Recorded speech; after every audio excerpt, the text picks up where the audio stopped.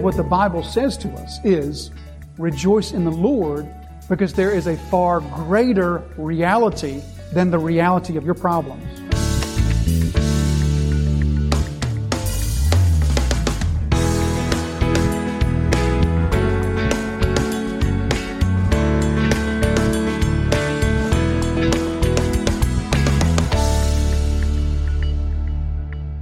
That's spiritual worship.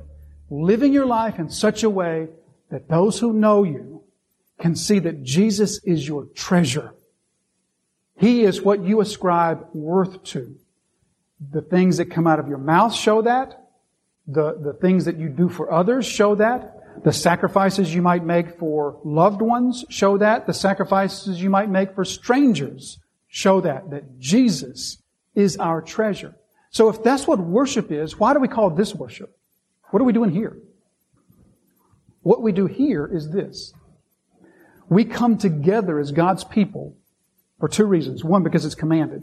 Hebrews 10 verse 25 commands us to come together regularly as God's people. But when we come together as God's people, here's what we're doing. We are feeding our appetites. You know how you feed an appetite? You know what happens when you feed an appetite?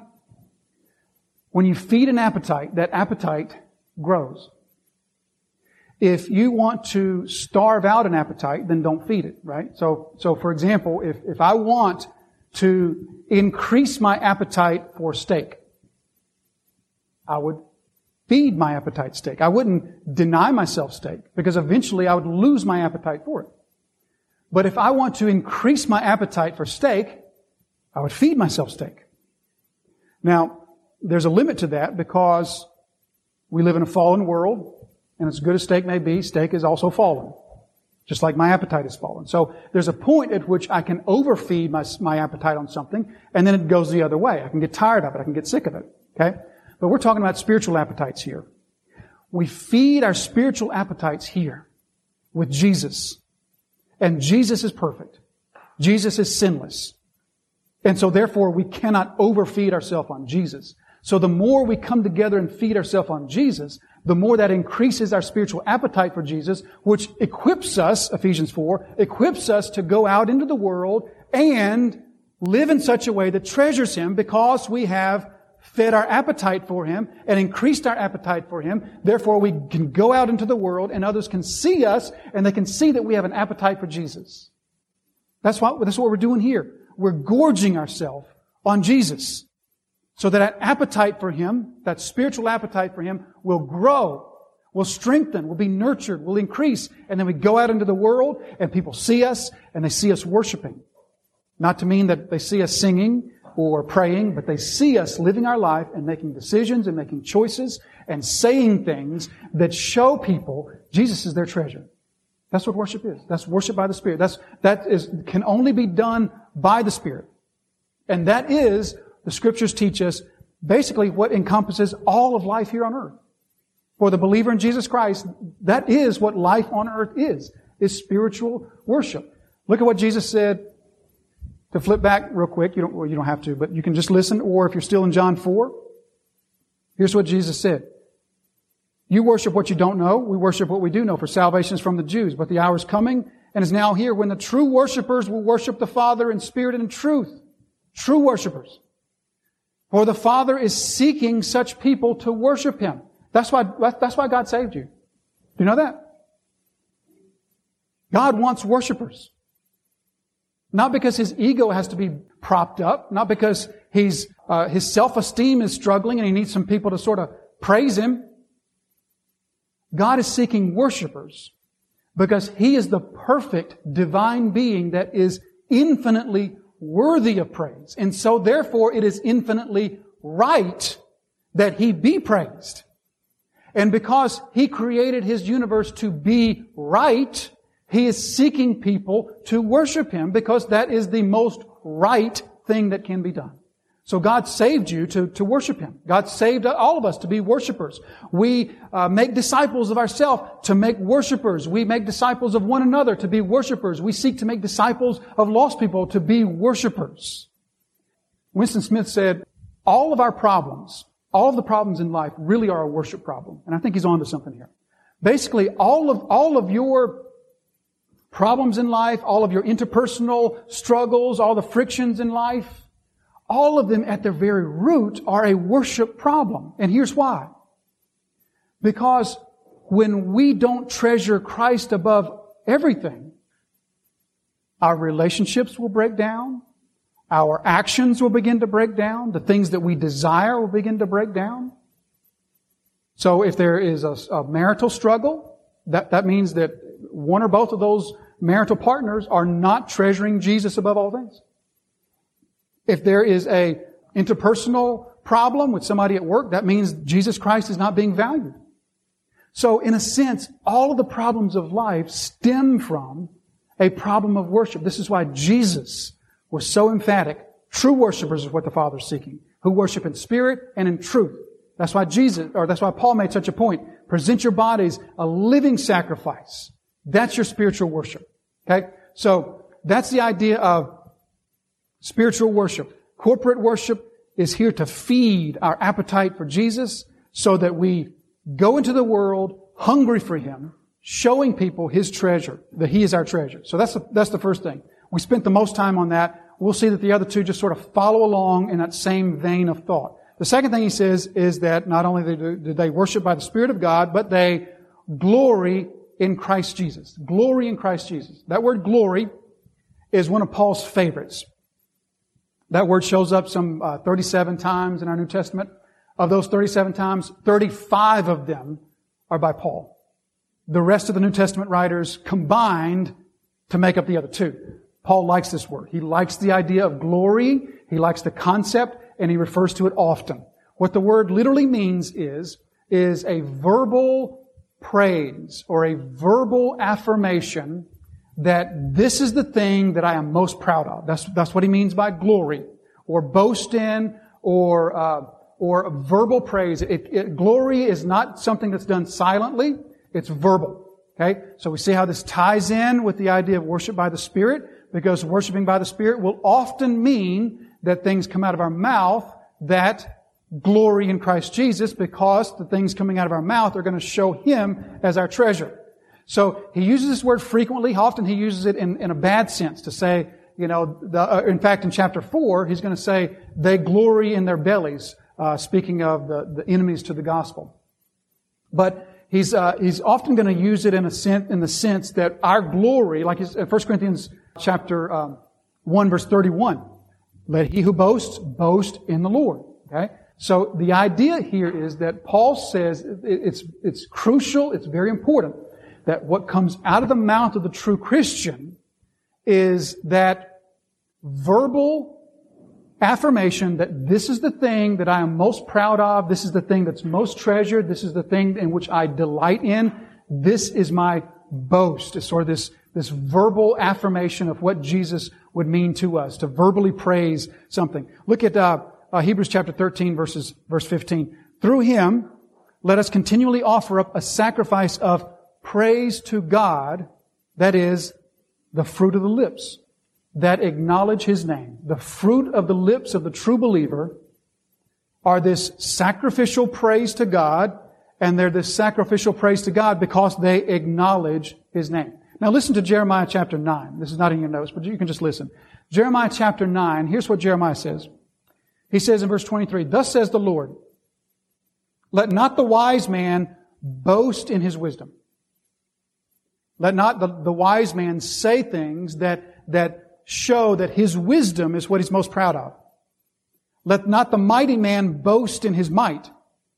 Let not the rich man boast in his riches, but let him who boasts boast in this, that he understands and knows me. That I am the Lord who practices steadfast love, justice, and righteousness in the earth. For in these things I delight, declares the Lord. Behold, the days are coming, declares the Lord, when I will punish all those who are circumcised merely in the flesh. So there's once again the idea of the circumcision of the heart. Okay? So this idea that Jeremiah says, or God is speaking through Jeremiah, and He says, let not the people that I've created boast or glory in manly things, in earthly things, in humanly things, riches or wisdom or power or whatever. let not that be your boast. But if you're going to boast, if you're going to open your mouth and declare, this is what I'm most proud of, this is what I delight in most, let that be that you know me. What's Paul going to say a little bit later? You see how all this ties in together? He says, verse 10, that I may know Him and the power of His resurrection. All these thoughts are just tying right in together. So Paul says that the true Christian, the genuine Christian, worships by the Spirit of God. Not something we can manufacture. God's Spirit does it in us. Number two, what comes out of their mouth is boasting or glorying or praising, magnifying the Lord. Thirdly, he's going to say, and put no confidence in the flesh. We'll sort of touch on this one briefly because from this point, Paul is going to go into this long explanation of confidence in the flesh. He just warned the Philippians that you cannot add to the gospel of grace this work of the flesh, this circumcision thing. You can't do that. That's going to steal your joy. That's going to cripple your joy. You can't do that. Instead, put no confidence in the flesh. And from verse 4 onward, he's going to say, now this trusting in the flesh, by the way, when the New Testament talks about flesh, what it means is human ability or fallen human power. Okay? So, Paul's going to go on from here to say, if this trusting in human ability, if there was anything to it, then I would have been at the front of the pack. Because Paul's not saying, I'm saying to you Philippians, don't trust in your works because, it didn't work out for me. And, I just didn't really have a whole lot going for me. And I was, so I chose a different path. That's not what Paul's saying at all. He's saying, if anybody could be saved by the flesh, it would have been me. Hebrew of Hebrews, tribe of Benjamin, etc., etc., etc. But if it didn't work for me, Paul says there's no way it's going to work for you. So, just to touch base on this confidence in the flesh, it's a trust, sort of bleeds right over into this idea of boasting in the Lord. Remember how Jeremiah talks about, let him who boasts, boast in me. Don't you hear in all the things that God was saying through Jeremiah, don't you hear this element of trust and confidence? Let him who boasts, boast in me. Don't boast in your riches. Don't boast in your power. Don't boast in your strength. Let he who boasts, boast in me. You hear it in there. There's not just a delight. There's not just a pride, but there's also a trust. There's a confidence. And so that carries right over into this confidence in the flesh. Again, Paul knows if you put any confidence in who you are, what you have done, in some prior experience with God, or some conversion moment, or some certificate you signed when you were 8 years old, or that time when you got wet in church when you were 9 years old, or whatever it may be, if you put any confidence in those things, you will have no joy. Your joy will eventually evaporate. Because whatever confidence you put in what you did, that confidence will be undermined. Because it is, as Jesus says elsewhere, that's like a house built on sand. Okay? So, here's the concluding thought. We'll wrap it all up with this.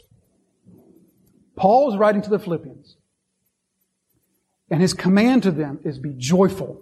Rejoice in the Lord.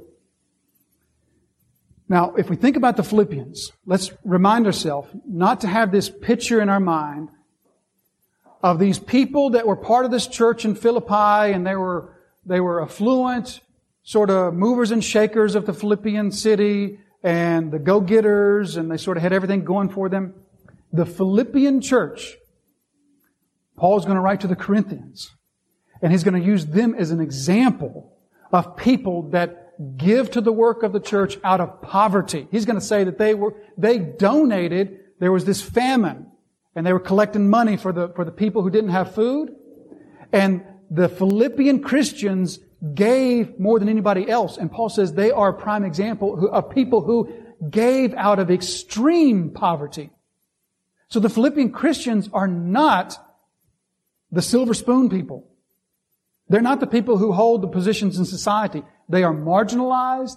They are persecuted. They are outcasts. And he says to these Philippian Christians, rejoice. But don't you love how the Bible never says to the Philippians or to us or to anybody, it never says to us, rejoice in the Lord because your problems really aren't that many. The Bible never says to us, rejoice in the Lord, because these other problems in your life really are not very significant.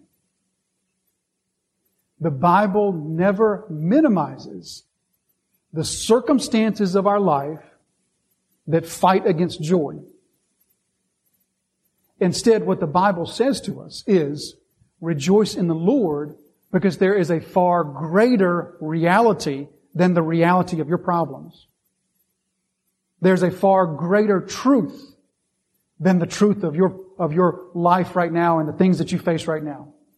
And because there is a greater reality, that greater reality can overshadow the negative realities of your life now, and you can rejoice in the Lord. That's Paul's message to the Philippians.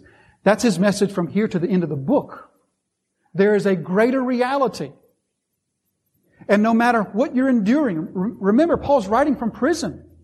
Maybe his last few days.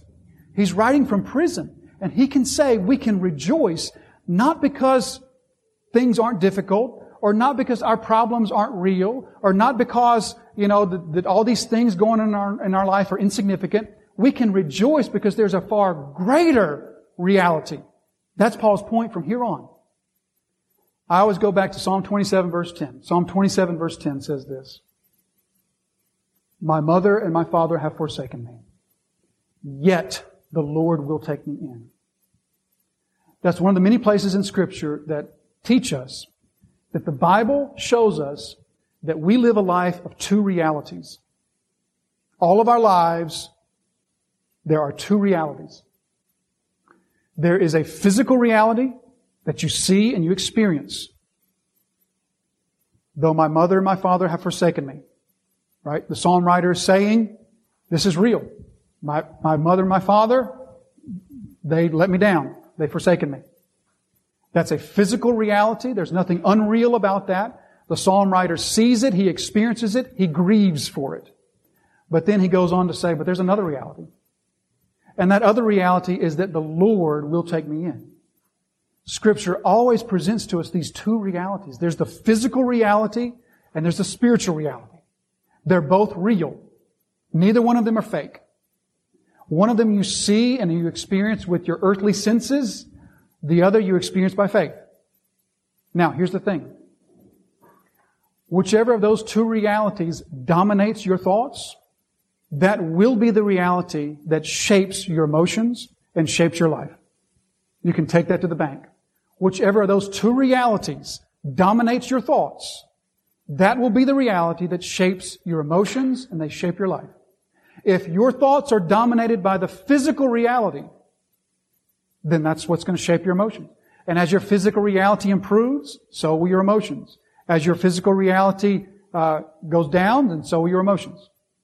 However, if what dominates your thoughts, if what dominates your heart, if you worship by the Spirit, in other words, and the spiritual reality is what dominates your thoughts, that is what will dominate your emotions. That's what will control your emotions. And that doesn't change. That is the same yesterday, today, and tomorrow. Jesus Christ is always the same, and our righteousness in Him will never change.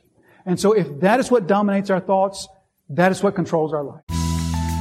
Thank you for listening to today's episode of Truth That Transforms with pastor and Bible teacher Jason Wilkerson. Truth That Transforms is the daily teaching broadcast of Disciples Fellowship Church. We invite you to visit our website, where you will find more resources to help in your journey of discipleship.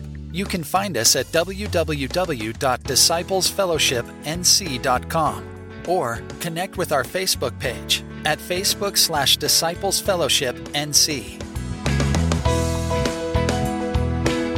Truth That Transforms exists to glorify Jesus Christ through the teaching of His sanctifying and disciple-making Word.